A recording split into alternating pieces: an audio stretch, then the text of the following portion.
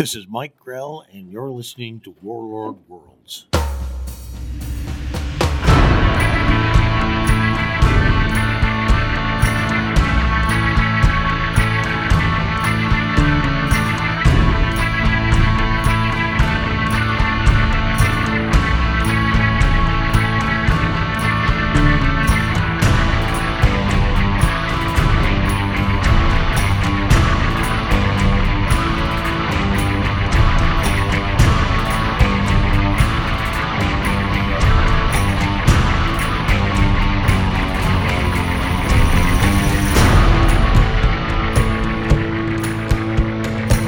Welcome back, and thank you for listening to Warlord Worlds, a fan podcast devoted to the comic creations of writer and artist Mike Grell, including Warlord, Jon Sable, Starslayer, and Green Arrow.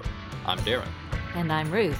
This is a fan podcast. We're not affiliated with Mike Grell, and the opinions expressed are just ours. We do this podcast because we enjoy reading and talking about the comics of Mike Grell. We vary the number of issues covered in each episode based on how story arcs fall. Today we're going to be talking about the Warlord 19 through 21, Starslayer number 5, Jon Sable 14, and Green Arrow 13 and 14.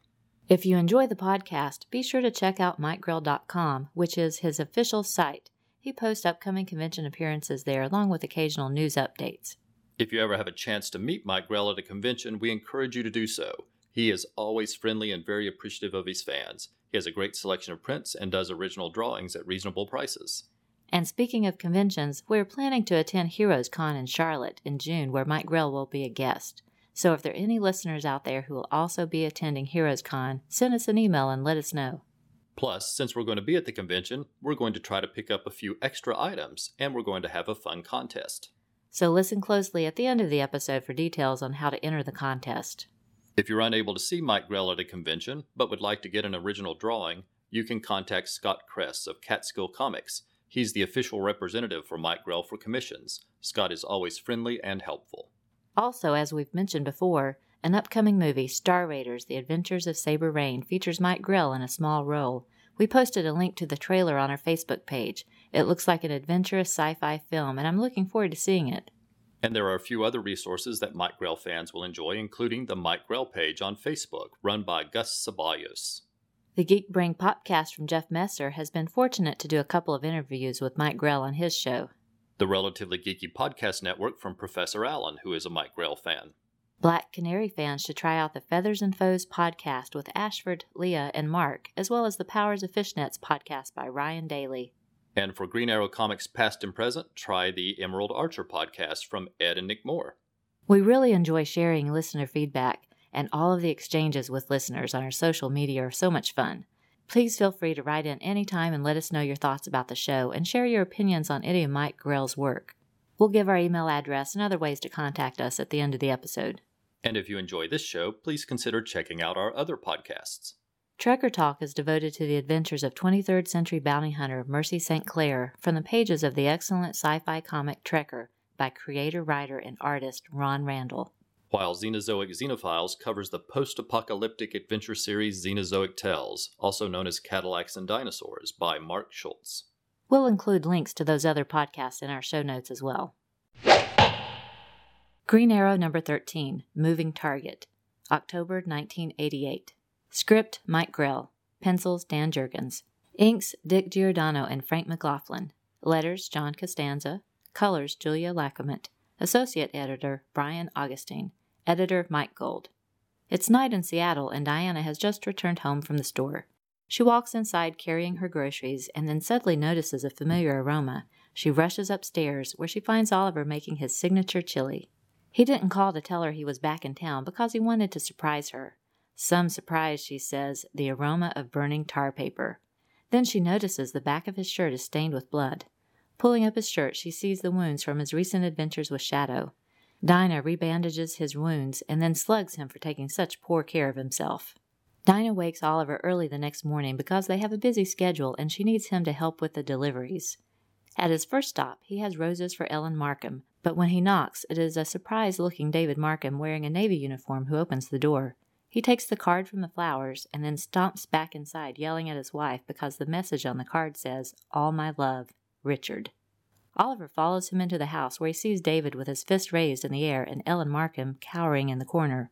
Oliver politely says, "Excuse me," and points out that he still needs a signature for the delivery. David swings a fist toward him. Oliver easily avoids it and then slugs David, knocking him unconscious.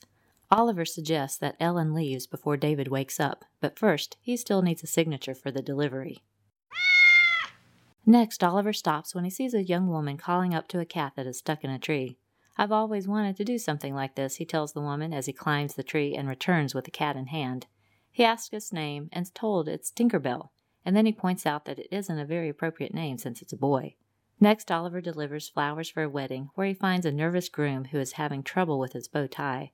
Oliver isn't really any better at tying a bow than the groom, but in the end he manages to fix him up thanks to a couple of well-placed staples. Next, Oliver stops on a bridge where an older woman has a flat tire. Oliver offers to change the tire, but she tells him she doesn't have a spare. Just then another car stops, and that man offers to give the lady his spare tire, since they coincidentally drive the same model car. Oliver remarks how lucky she is to have two Samaritans come to her rescue. He then gives her a rose and drives away, leaving the other man who is already in the process of changing the tire. Next, Oliver sees a gang of young men harassing an elderly couple. He stops in an alley and returns as the Green Arrow. A couple of well-placed arrows and a swing of his bow as a staff makes the thugs quickly run away. That evening, Oliver and Dinah take a walk, and he tells her about his many adventures during the day.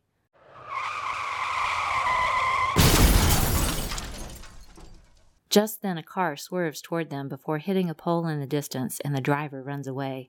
At first, Oliver is certain the driver was intentionally trying to hit them, but when Lieutenant Cameron arrives on site, he tells them the car was reported stolen, the radio was on at full volume, and the ashtray was full of marijuana. Just looks like a joyride gone wrong. Later, Oliver walks alone to the corner to get a newspaper.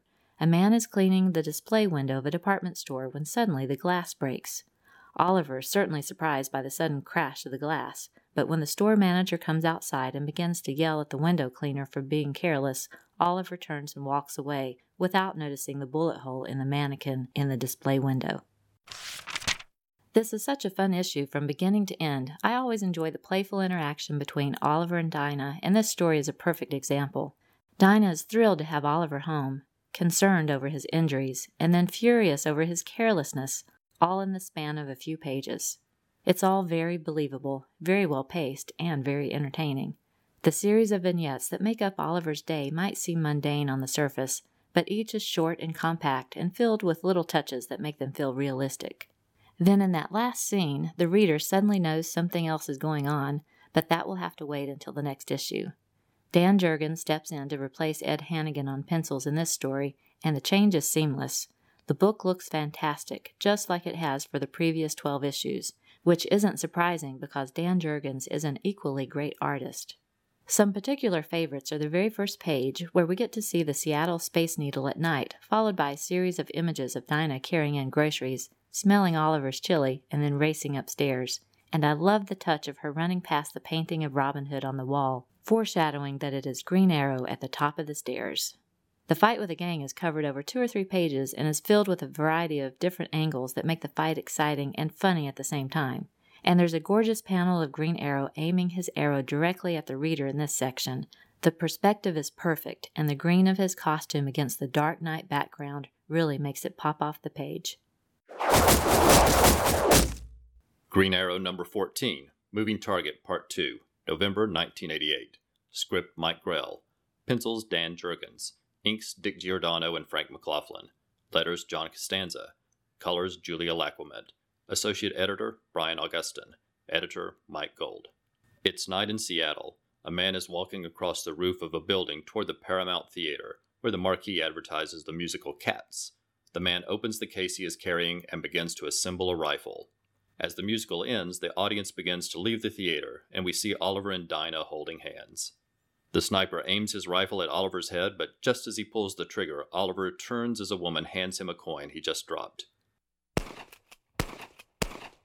People begin to run and duck behind cars parked along the street. Oliver grabs Dinah's hand, and the two run away. He knows staying nearby will only endanger the other theatergoers. The two circle around a building and then climb the fire escape of the building where they know the sniper must have been, and there they find bullet casings on the roof. Oliver recognizes them as subsonic rounds used with a sound suppressor. Expensive, not common. He suspects the CIA. Eddie Fires gets out of the shower when an arrow pins his towel to the wall. He reaches out for his gun, but then hears a voice say, "I wouldn't," and another arrow flies through his towel. Oliver wants to know why the CIA is after him, and whether it has anything to do with Osborn and the adventure with Shadow in Hawaii. While Oliver hasn't heard the news, what he assumed would happen was right. Osborn used his connections to get released, but was killed by the Yakuza the very same day. Eddie tells Oliver the CIA isn't looking for him, and that lots of others could have gotten the weapons he describes, including the FBI, military police, organized crime, street gangs, high school kids, grandmothers, anyone with a little money. That evening, Oliver and Dinah are trying to narrow down suspects. Dinah immediately wonders if it could be the Yakuza, but Oliver thinks it's more likely to be someone with a grudge, and his first suspects are the gang members from the previous issue. He finds them in the same part of town. He makes quick work of them yet again, and learns they didn't have anything to do with it. As he walks away, he notices a newspaper on the ground with a peculiar headline about the FBI helping to search for an important cat. Holly Peters returns to her dorm room to find the Green Arrow petting Tinkerbell. It turns out Tinkerbell is a lab animal with mutated cells that could eventually lead to a breakthrough in cancer research. Green Arrow assumes she plans to sell it to the highest bidder, but first she needed to get rid of the only witness. But through tear-streaked eyes, the story comes out. Yes, she stole the cat, but that was just to protest the treatment of lab animals. She didn't even know there was something special about this particular cat. Green Arrow leaves, but only after ensuring she will turn herself in and use her newfound notoriety to make her case to the public. Next, Green Arrow returns to the Markham's house, and when David answers the door, Oliver grabs him and says, "I learned you're with Naval Intelligence, and you have access to weapons, and you hold a grudge." Then Green Arrow sees David's wife behind him, and then the priest. It turns out that David was with them the night before, going through marriage counseling with his wife. Oliver leaves embarrassed and calls himself a jerk and a stupid idiot. He sits down in his van and then notices the newspaper on the seat with the headline, "Coroner rules James Alexander's death accidental."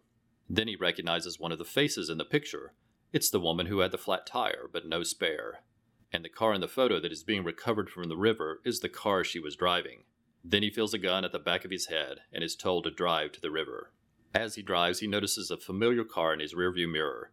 It's the second car that conveniently arrived with a spare tire. When he gets on the bridge, Oliver swerves the van wildly, knocking the man behind him off balance and causing the car following them to swerve, and it crashes partway through the guardrail on the bridge. Oliver comes out swinging and knocks out the man who has the gun. It's the Samaritan who had the spare tire. Getting out of the second car that was following them is the elderly woman who had the flat tire. It turns out she's Congresswoman Alexander, the wife of James Alexander. It's her husband who was found dead in the river in the car that she had been driving. It is believed to be an accident, but obviously it wasn't. She killed him. The reason she didn't have a spare is because the body of her already dead husband was in the trunk.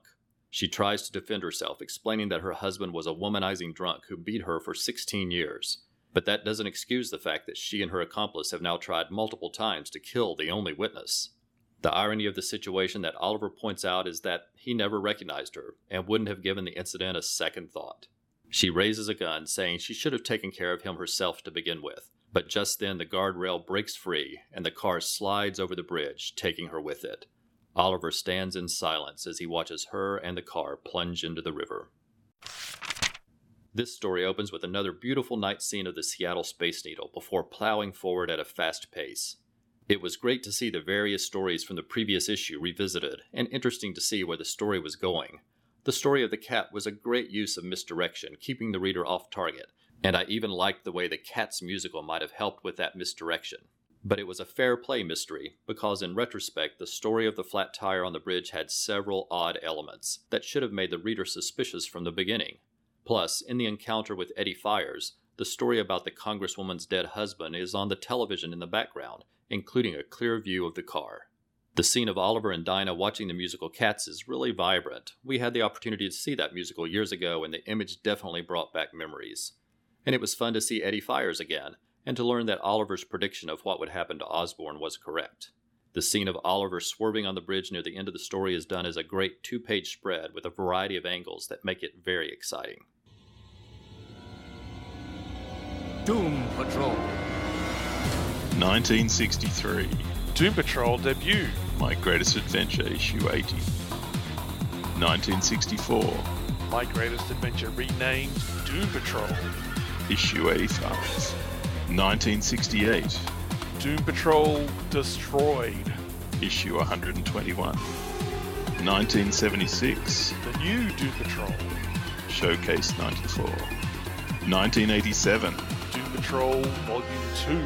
Kupperberg Lytle. 1989. Morrison and Case. Issue 19. 1993. Pollack. Issue 64. 2001. Doom Patrol Volume 3. Arkudi Hewitt. 2004. Doom Patrol Volume 4. Burn. Shush. 2009. Doom Patrol Volume 5. Giffen Clark. 2012.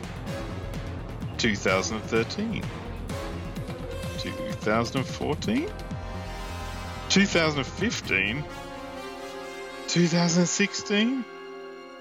Waiting for Doom, the Doom Patrol podcast, because we're waiting. Available on iTunes, Stitcher Radio, and Podbean.com. The Warlord number 19, Wolves of the Steppes, March 1979. Written and illustrated by Mike Grell. Inker Vince Coletta. Colors Adrienne Roy.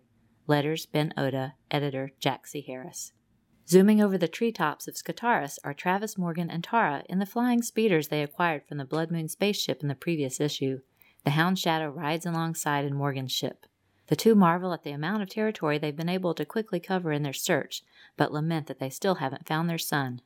Then Morgan remembers a phrase the witch Saba used when she said they would find Joshua in the land of half-light, half-shadow, and Morgan realizes she means the rim of the world where Skataris meets the outside world at the polar opening. As they turn their speeders north, we see the evil Deimos watching their progress in a crystal ball. The elderly witch, Ashia, stands beside him, but in her youthful visage, while Morgan and Tara's son plays at their feet. Suddenly Deimos clutches his chest in pain. The degeneration has returned. He looks at his hands, which seem to wither before his eyes. Deimos wonders what is taking the guard so long, and just then a soldier enters and apologizes for being late, stating that the prisoner was uncooperative.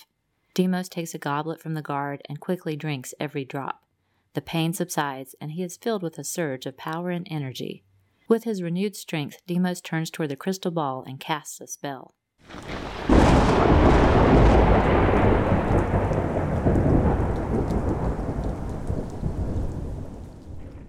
Morgan and Tara suddenly find their speeders surrounded by darkening storm clouds. Strong winds begin to buffet their ships. Lightning strikes Tara's speeder, and it begins to plummet toward the ground, but in the strong winds, Morgan is unable to turn his craft to follow her. Tara's ship crashes, leaving her unconscious. A band of men on horseback find her and comment on her beauty just as she wakes.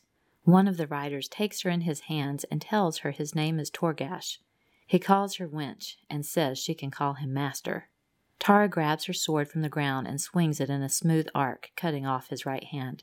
Torgash calls his men to spear her and gut her, but as they raise their weapons, Morgan leaps from the rocks above, and he and Tara begin making quick and easy work of the brigands. But suddenly the smoldering fire of the downed speeder reaches the fuel tank and explodes. Morgan and Tara are too close to the ship, and both are thrown to the ground unconscious. They wake to find themselves tied to a post above a pit containing 2 giant bears. Torgash plans to show them the horrific death that awaits them by lowering the Hound Shadow into the pit first. This infuriates Morgan, and he rips free from the ropes and jumps forward, but Torgash quickly moves out of the way and Morgan slams into a nearby soldier, and the two of them tumble into the pit. Torgash then grabs Tara and throws her into the pit as well. Morgan grabs the soldier's sword and turns toward the approaching bears. Just then a spear flies into the pit from above, killing one of the bears, and the other turns away in fear. Then a rope drops down, and Morgan and Tara hear familiar voices telling them to climb the rope. It's Mariah and Mashist. They are actually the leaders of this band of misfits, but news of what Torgash was up to was slow to reach them. Once out of the pit, Morgan turns toward Torgash and slugs him, knocking him down into the pit with the remaining bear. The cover features a very interesting image of Morgan wearing golden armor that is decorated with images of various characters and creatures from the series, including Tara, Mashist, Mariah, Deimos, and a T-Rex. Very nice regardless of whether or not it has anything to do with the story inside. The 2-page title spread is of Deimos and Ashia watching Morgan and Tara in the crystal ball while Joshua plays at their feet. The perspective is excellent, with the crystal in the foreground making it look larger than any of the characters. Deimos looks relaxed and in control. A devious grin is on his face. We start to get filled in on the backstory of Deimos and his rebirth. All is not well for him as he must stay hidden away from the sunlight, which is rather difficult in a land where the sun never sets. I really like the scenes of Morgan and Tara flying on the speeders. I like how they are designed and would love to have one myself.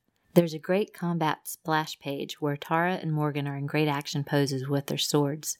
I like how the flames from the crashed speeder are drawn to arc up from the bottom, go off to the side, and trail out overhead. It's a nice visual effect. And the force of the exploding speeder is conveyed very well in the illustration of Morgan and Tara being knocked away, and Morgan's helmet is flying off his head as he falls. It was great to see Mashist and Mariah return to the series, though they don't seem to be fully in control of their newfound soldiers. The Warlord number 20, Battle Cry, April 1979. Written and illustrated by Mike Grell. Inker Vince Coletta. Colors Adrienne Roy. Letters Ben Oda. Editor Jack C. Harris. Travis Morgan and Tara are out in front leading a battalion of Mashist and Mariah's soldiers from the previous story. All are marching north. Tara doesn't like the cold temperatures or the dim twilight as they approach the rim of the world. In the darkness ahead, they see a large fortress. Inside the fortress, Deimos watches their approach and then turns to Ashia and tells her to bring the child. He doesn't understand it all, but reading the scrolls of blood have given him an idea. He takes a sharp knife and removes the tiniest sliver of skin from Joshua's arm and lays it on a glass tray at the center of the machine. He begins to operate the controls, and Ashia gasps as a second child seems to grow before her eyes. Deimos calls it a clone and tells Ashia he will use it to deceive Morgan. Deimos turns back to the crystal ball and casts another spell. A powerful earthquake strikes and rocks begin to fall all around our heroes, crushing many of the soldiers following them. Those few soldiers that escape the earthquake find themselves attacked by giant winged demons.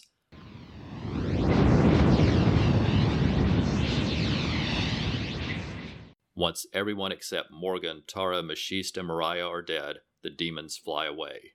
"He left us untouched," comments Morgan. "He must be planning something special for us." Our heroes find the drawbridges down, and the gate to the fortress is open, but Morgan still insists on caution. He walks across the drawbridge alone, and it collapses behind him. Then just as he steps inside, the gates close behind him as well. Inside the fortress, he is attacked by more of the winged demons, but it's just a diversionary tactic to slow him down. At the top of the stairs, he finds Deimos seated on a throne. Morgan pulls out his sword and stabs Deimos through the chest, but Deimos only laughs, saying, "You killed me once. You cannot kill me again. Such is the power of the Mask of Life." As Deimos reaches down and pulls the sword from his torso, Morgan realizes the irony that he helped retrieve the very item that brought Deimos back to life. Then Deimos announces that Morgan will fight his champion. He draws back a curtain and Morgan sees his infant son Joshua. Deimos reaches out to a control panel and electricity crackles all around the child, who then suddenly starts to grow until a full-grown muscular man stands before Morgan. "Here is my champion, Morgan, your son Joshua." The cover shows Deimos and Ashia staring into a crystal ball, showing our heroes Morgan, Tara, Mariah, and Mashist racing into battle. The 2-page title page is a stunning image of Morgan on horseback, looking off into the distance toward Deimos' giant fortress. The colors and shading create an ominous effect. It's a truly great image. The character design and costume for Deimos have always let the reader easily see that he is evil, and now there's even the addition of a terrible scar that runs across his face. I appreciate the journeys that Morgan must take in Skartaris, because it allows for so much variety in locations. As usual, the action scenes are well-paced and exciting, with creatures or characters sometimes leaping or falling across the edges of the panels. I really like the effect. And near the end of the story, there's a fantastic full-page splash of Morgan fighting the winged demons once he gets inside the fortress. Another great image.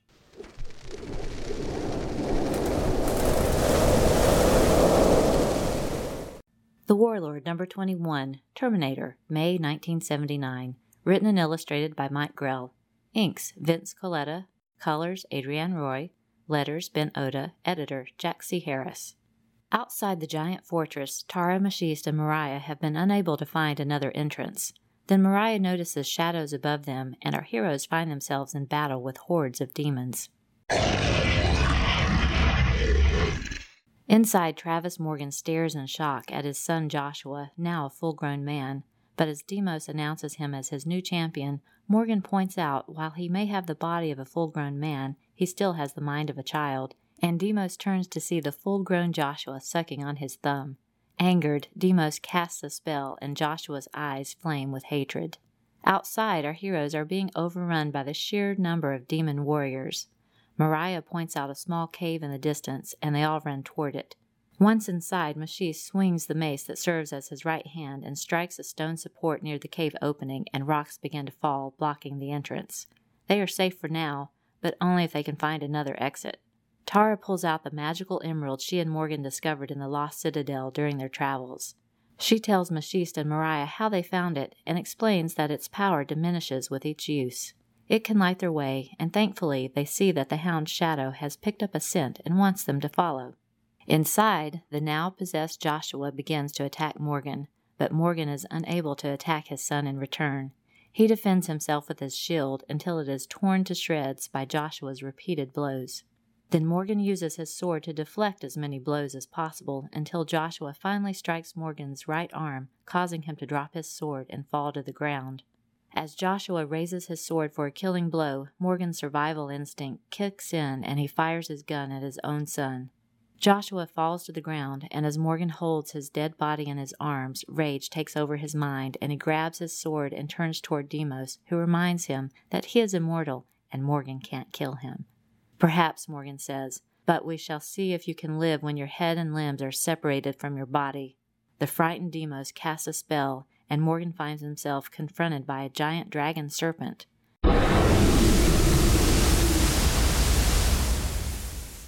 Just then, Tara and Machiste and Mariah race into the room. Tara puts the two pieces of the magical emerald together, and a beam of energy leaps forth and destroys the dragon. The hound Shadow races past them all and leaps at Deimos, and the two plummet over a balcony and fall into the depths of the canyon below. Morgan stares over the balcony as Shadow vanishes into the distance and sadly says, "Nobody asked you to do that." He turns and sees Tara leaning over the dead body of Joshua. Without having seen the transformation, she still recognizes the grown man as her son. Morgan tells her what happened, but he takes the mask of life and turns to restore Joshua's life, but Tara stops him. She knows the curse that comes along with the mask of life. She knows that sunlight will rot the skin and that life comes only from drinking human blood. She will not condemn her son to that kind of life. Morgan picks up his helmet and announces that he's leaving, and asks his three companions to join him. The three look at each other, and then Mariah speaks up for the group. "No, Morgan, there was a time I would have followed you anywhere, but no longer." And Morgan is left to ride off alone on horseback, as a faint sound of mocking laughter can be heard from the canyon below. Far to the south, Ashia speaks to a young couple who live on a small, simple farm. She gives them the real infant Joshua, along with enough money to see to the child's needs. The young boy smiles, and the parents stare intrigued at the strange watch that he wears on his arm. With that, the search for Joshua comes to a very bittersweet end for now. Morgan and Tara believe their son is dead at Morgan's hands, and a depressed Morgan has found himself abandoned on his own. And though Deimos fell into the depths of the canyon, we are teased at the end with the knowledge that he survived. And on top of all of that, we must sadly say goodbye to the hound Shadow, who has been a friend and protector for many issues. Once again, Tara proves to be the stronger of the two, as she prevents Morgan from using the mask of life on Joshua's dead body. She knows what is best for their son. The cover features a scene of Morgan and Joshua in battle. The two stand upon the giant opened hand of Deimos, and the interior is filled with battles. Morgan against Joshua, Tara, Machiste, and Mariah against the demons, Morgan against a dragon. The art and layouts are outstanding. For example, the fight sequence between Morgan and his son is really intense and well choreographed. One full page is a montage of scenes from the combat, all surrounding an image of Deimos' face with an evil grin at the center. Then the very next scene is a full-page view of Joshua's successful strike with the sword. It was 1938. The country continues its slow recovery from the Great Depression, while war clouds loom throughout Asia and German aggression builds in Europe. Americans seek comfort in distraction. It was a time when the most popular form of entertainment was radio, but a new form had been growing steadily and was set to explode. It was to become the golden age of the American comic book. My name is Chris. And my name is Mike. Please join us as we explore comics in the Golden Age between 1938 and 1955. All genres will be discussed, from superheroes to crime, horror, science fiction, humor, and Western. So join us for the Comics in the Golden Age podcast, available through iTunes and Stitcher, and visit us on Facebook or at comicsinthegoldenage.com. Starslayer, the Director's Cut, number 5, August 1995. Written and illustrated by Mike Grell. Letters Steve Haney. Colors Rob Pryor. Editor Mike Gold. Our story opens on Phobos, one of the moons of Mars. It is a tiny oasis that has managed to maintain its neutrality in the war-torn planetary system. Tamra is having a drink at a bar when two men invite her to join them in the censor pool. "I think not," she says, but the two men persist, so she pivots and slams them both against the wall. The men turn back and begin to reach for their weapons when Torin grabs them from behind and slams their heads together, knocking them unconscious. Torin and Tamra are planning to search for the shard of the Amulet of Power that should be in the possession of the ruler of Mars on the moon of Deimos, but there is a complication. 5 years ago, the ruler of Mars was assassinated. One son took the throne on Deimos and accused the other of the murder, leaving that son to flee to the barren surface of the planet where he has raised his own army. The two brothers have been locked in a battle for the throne ever since. Just then, the station on Phobos shudders from a violent impact. Tamra wonders if it was a meteor. Then they hear lasers beginning to cut through the wall of the station. As a gang of brigands drop into the station, they demand the Earthers be turned over to them. Torin and Tamra join the battle, taking down several of the intruders, but then Tamra is shot in the back by a stun blaster, and the brigands retreat into their ship with their hostage.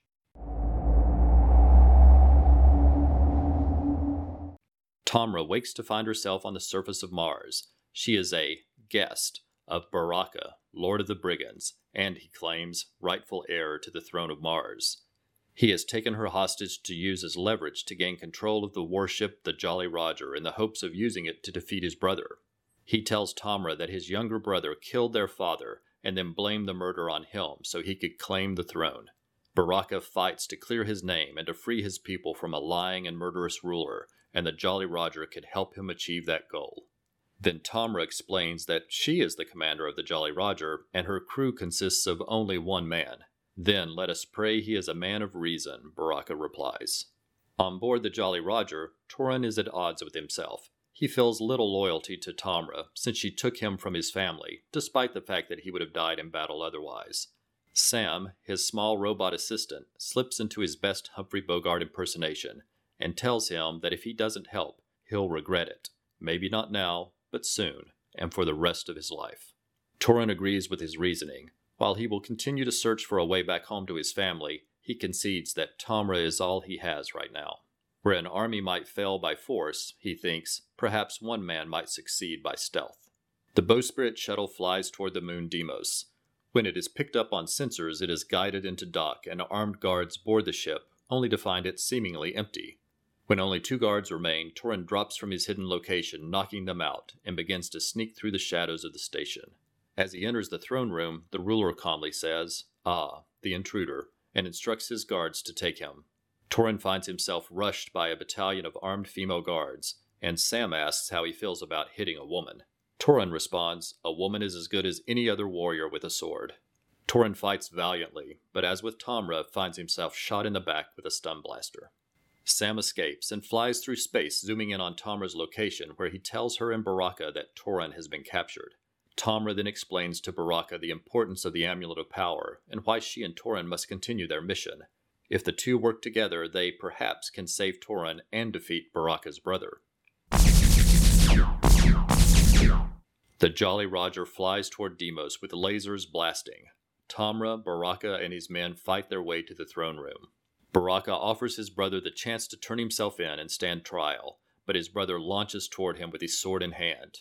But Baraka is the better warrior and easily defeats his brother. Baraka takes the Amulet of Power as proof of his right to the throne. Then he turns to Tamra and gives her the fragment needed to continue her mission. The cover features an image of Torin wearing a helmet shaped like the skull of a saber-toothed tiger, which he wears in this issue when he goes into battle. The interior art continues to be spectacular. Mike Grell really went all out in this series with varied page and panel layouts filled with gorgeous ship designs and costumes and lots of action. The title page features Tamra in her encounter with the two men at the bar. I love the way her costume flows across the page just as the two men fly into the wall. The buildings, tents, and costume designs Mike Grell uses for the Martian soldiers is reminiscent of nomadic Bedouin tribes as depicted in many Hollywood films like Lawrence of Arabia. It is a really nice effect and seems appropriate for the sand-covered surface of Mars. I also liked that Torin wasn't able to infiltrate and defeat the Emperor on the moon of Deimos all on his own. That wouldn't have been realistic. And Sam's occasional Humphrey Bogart impersonations are always a treat. Plus, isn't it a fun coincidence to talk about the moon of Deimos in the same episode where we talk about the evil wizard Deimos? The Lonely Hearts Romance Comics Podcast, in which four guys talk about romance comics and about romances in comics, with Siskoid. We're all French Canadians here. Marty. In horror comics, there's often like this little, romance tinge, I guess. Okay. Bass. We just turned on him. And yours truly, Fern. I'm very aroused. Featuring the overproduced wonder that is romance comics theater every episode. Dan, I knew it couldn't last from the first day you eyeballed me when I reported to work. It wouldn't matter if I washed in laundry soap and came to work in a burlap sack. I'd turn you on. And you have the same effect on me. I do? The Lonely Hearts Romance Comics Podcast, available at lonelyheartspodcast.wordpress.com and on iTunes. We've had a comic book romance. John Sable Freelance number 14, The Wall, July 1984. Created, written, and illustrated by Mike Grell. Letters, Ken Brusnak. Colors, Janice Cohen. Editor, Mike Gold. Gray has invited John Sable over to his and Mike's apartment, where he introduces him to Misha Yurkovich. Sable is familiar with him. He's a famous ballet dancer who defected to America 2 years earlier. Sable saw him dance the Nutcracker just last year. Misha begins to tell his story. He and his wife, Anastasia, were both supposed to defect 2 years before while performing in Paris, but in the end she was unable to get away. He had hoped that public opinion would encourage the Soviet government to let her join him in the West, but that has not been the case. Instead, they have prevented her from performing outside of Russia for the last 2 years. But an opportunity has arisen. She will be performing in East Berlin, and he wants to hire Sable to help her escape to the West. It will be a challenge to get someone over the Berlin Wall. Sable likes a challenge, and the price is right, so Sable agrees to help. Before he leaves, Sable asks Mike out on a date, but she refuses. She thinks he is denying his true self by pretending he only does things for money and that he no longer believes in doing things for a cause. He tells her charity doesn't pay, and when she points out the beautiful children's stories that he writes, he reminds her that it is just a sideline and he only does it for the money. Sable and Misha enter East Berlin driving a truck and using fake IDs. At the Berlin Wall checkpoint, armed guards open the back of the truck, but it looks to be empty. They park the truck in an alley behind the Performing Arts Center and open several hidden compartments and begin pulling equipment up onto the roof. Inside, the overture begins, and the two men sneak backstage, but then a man in costume sees them and recognizes Misha. Sable slugs the man, knocking him unconscious. Misha is shocked. He recognizes the actor and the costume. He is playing the lead. If he isn't on stage in minutes, everyone will know something is wrong. As the overture ends, Anastasia dances onto stage, and a man in costume leaps out to join her. As the two begin their dance, her shocked expression shows she recognizes it is her husband. During a scene change, they quickly make their way up to the roof, where Sable is waiting for them.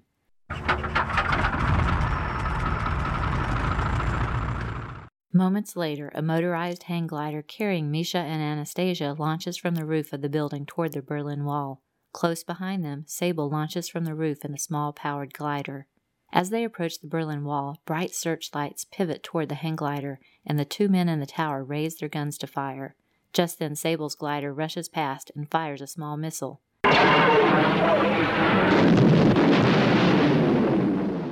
The tower explodes, and he and the hang glider pass over the wall into the safety of West Berlin. A few days later, Sable shows back up at the apartment of Mike and Gray to ask Mike out yet again. He has tickets to the first performance of Misha and Anastasia in the West, but she refuses yet again with the excuse of a looming deadline. However, Gray is free, so Sable finds himself taking Gray out on a date instead. I enjoyed the story. It was a fun one-issue adventure with a very happy ending. It was nice to have a brighter story after the sad, poignant MIA storyline.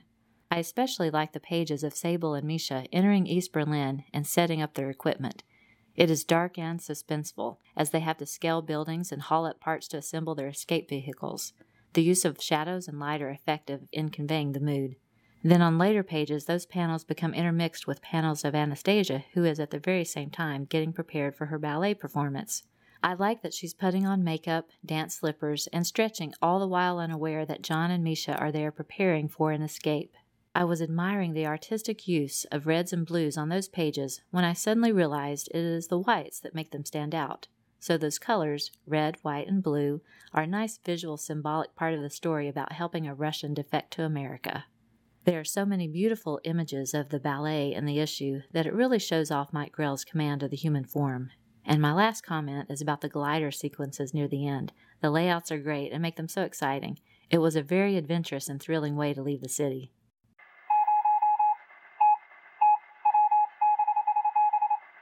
Next up is listener feedback, when we share the emails and other messages we received since last time.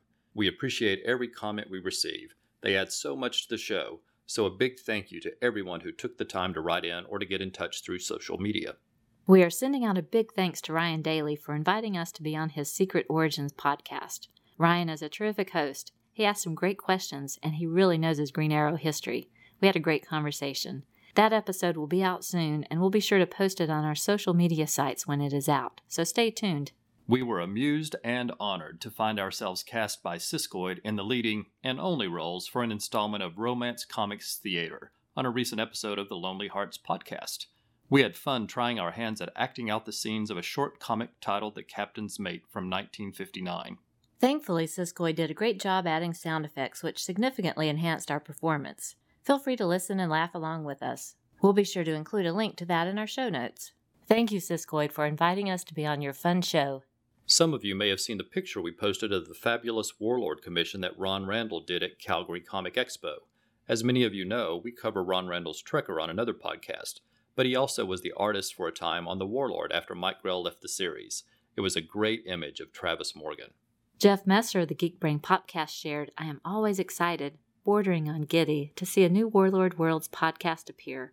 That made us feel great, Jeff. Thanks. And Clinton Robinson of the Coffee and Comics blog let all of his friends and followers know that he thought our latest episode was great. Paul Hicks of the Waiting for Doom podcast shared, "I'm loving your recaps and reminders of reading those borrowed Green Arrows back in the day. Shadow is such a great character." I certainly agree with you there, Paul. She's a favorite of mine. Paul added, "The other Mike Grell Green Arrows I remember are the 3-part annual crossover when Travis Morgan comes to Seattle. We love those too and look forward to covering those in the future." Mario wrote to say, "As usual, straightforward coverage. It's one of my favorites. I especially enjoy the coverage of Green Arrow and Shadow's return." Thank you, Mario. Rob Kelly and the Irredeemable Shag were discussing Shadow on a recent episode of Who's Who on the Fire and Water podcast. Shag said he liked the character, but thought she was a bit overused. The next thing we knew, Shadow had an arrow pointed directly at Shag, but thankfully her temper subsided just as she released the arrow, and Shag only ended up with a newly pierced ear. Shag was really lucky to get out of that situation so easily. Ryan Daly of the Power of Fishnets podcast wrote, "I really enjoy your coverage of the Green Arrow story in the last episode. Great job as always." Thanks, Ryan. That means a lot coming from you. Ange of the Supergirl Comic Box Commentary blog listened to our podcast and wrote that those particular Sable stories were so sad and disheartening, and that he appreciated the show and the discussions. He thought the Green Arrow issues we covered last time were interesting and wondered if they had been collected. And for those of you who are interested, we're happy to say that DC has been collecting Mike Grell's Green Arrow series in trade paperbacks, and they're also making those trade paperbacks available digitally on Comixology. So far, they've released the original Longbow Hunters miniseries collecting all 3 issues, and 5 trades of the regular series, with each of those trades collecting 6 to 8 issues based on story arcs. We're hopeful they will do the same with Warlord in the near future. James Falk shared photos of a terrific present from his wife. It's the first 2 issues of the Longbow Hunters with their gorgeous wraparound covers. Now that is an excellent gift. We learned our episode featured some of Jeff Nettleton's favorite stories.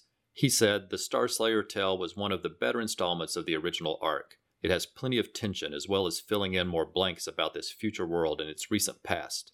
Also, Grell plots action like no other artist, letting the visuals tell much of the story. He also puts some thought into this world, letting a certain amount of realism mix with the swashbuckling adventure. Jeff also said he wishes that we were covering the original edition of Starslayer instead of the director's cut edition, since you don't get to talk about the great backup features like the Rocketeer and Gru the Wanderer. And we understand Jeff's point because we're fans of both the Rocketeer and Gru the Wanderer and have both of those titles in our collections. But we already have too much to cover, so we'll leave those great stories for someone else. Jeff continued that these John Sable issues were part of the material I brought to the convention to meet Mike Grell. This is one of Grell's best Sable stories, as Sable must re-immerse himself in Vietnam, as does Mike Grell. In Mike Richardson's book, Between the Panels, Grell is quoted about Vietnam working as an Air Force artist, helping to prepare graphs for a presentation. He saw information and statistics about troop strengths and plans to reduce involvement, and said he carried a guilt about that knowledge in light of the people who died implementing the strategies. In many ways, I felt that the Sable of the flashbacks was Mike Grell. That was an amazing story to hear, and thank you, Jeff, for sharing it. Jeff continued, I remember the Green Arrow stories well, since it brought back Shadow. The team of Grell, Hannigan, and Giordano were really cooking in this book. This was the era of grim and gritty, but Grell always seemed to temper his stories with enough humanity that I could get past the brutality. Ed Hannigan was a highly underrated artist, and he ably demonstrated his abilities here. He later really demonstrated both his writing and drawing talents in his own miniseries, Skull and Bones, which went criminally unseen by most comic readers. And sadly, we must admit to having missed that one ourselves, Jeff. Thanks for your comments, Jeff. You are very well read in the world of independent comics. It's great to hear what you think, and we appreciate all the extra information that you include.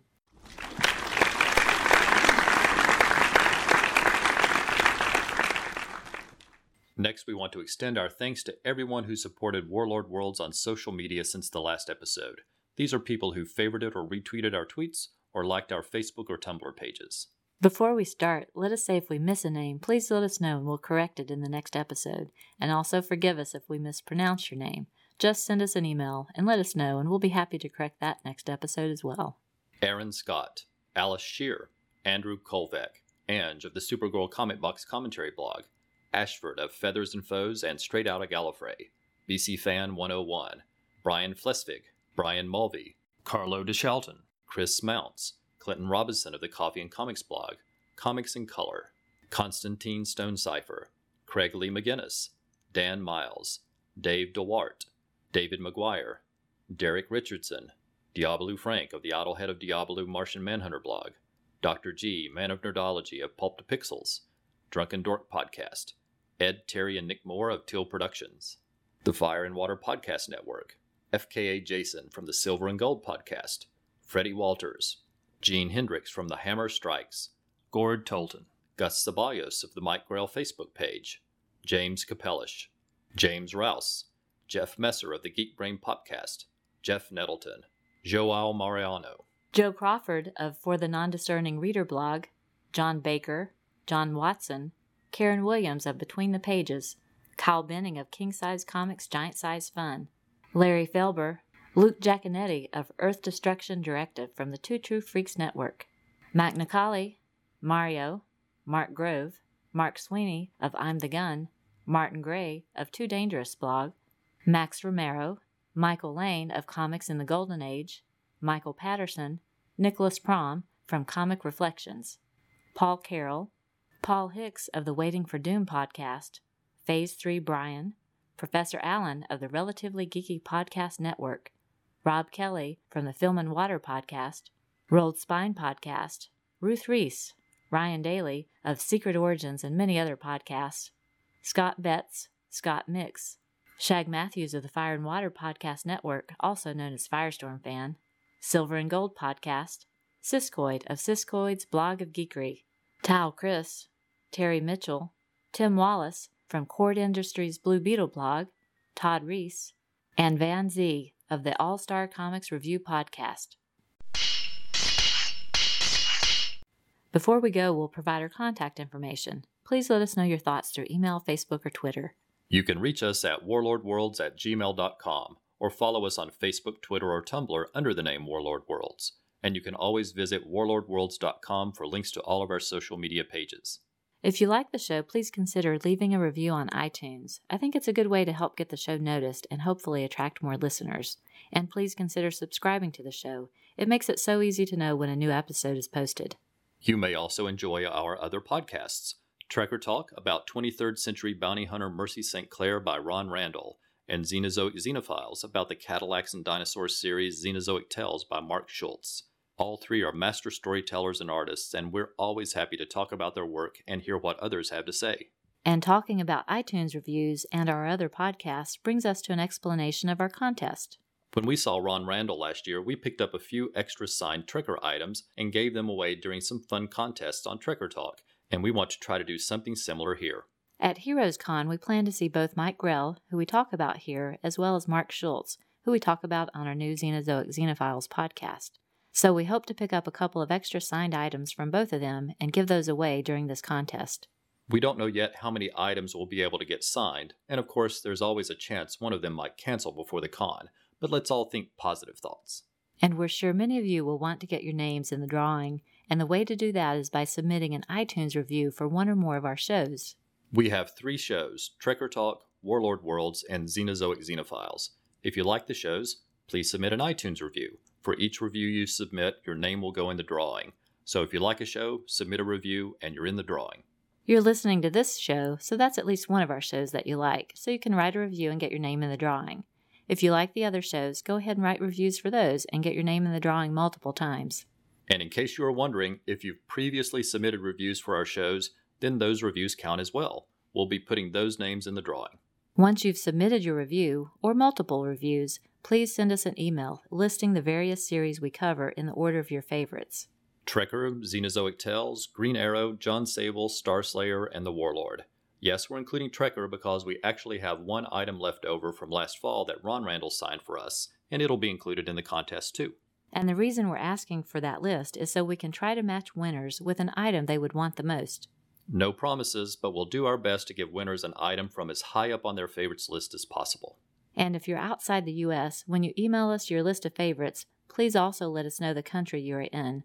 Unfortunately, since we are in the U.S., iTunes only shows us reviews from listeners in the U.S. That means we have to take a few extra steps to locate them if they are from a different country, and we need to know the country name to locate it. So remember, there are just 2 steps to enter. 1, write an iTunes review, and 2, send us an email ranking the titles we cover on our shows in the order of your favorites. We wish everyone the best of luck.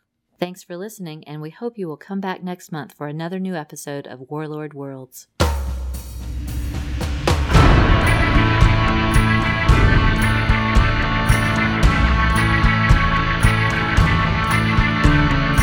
Warlord Worlds is not affiliated with DC Comics or Mike Grell.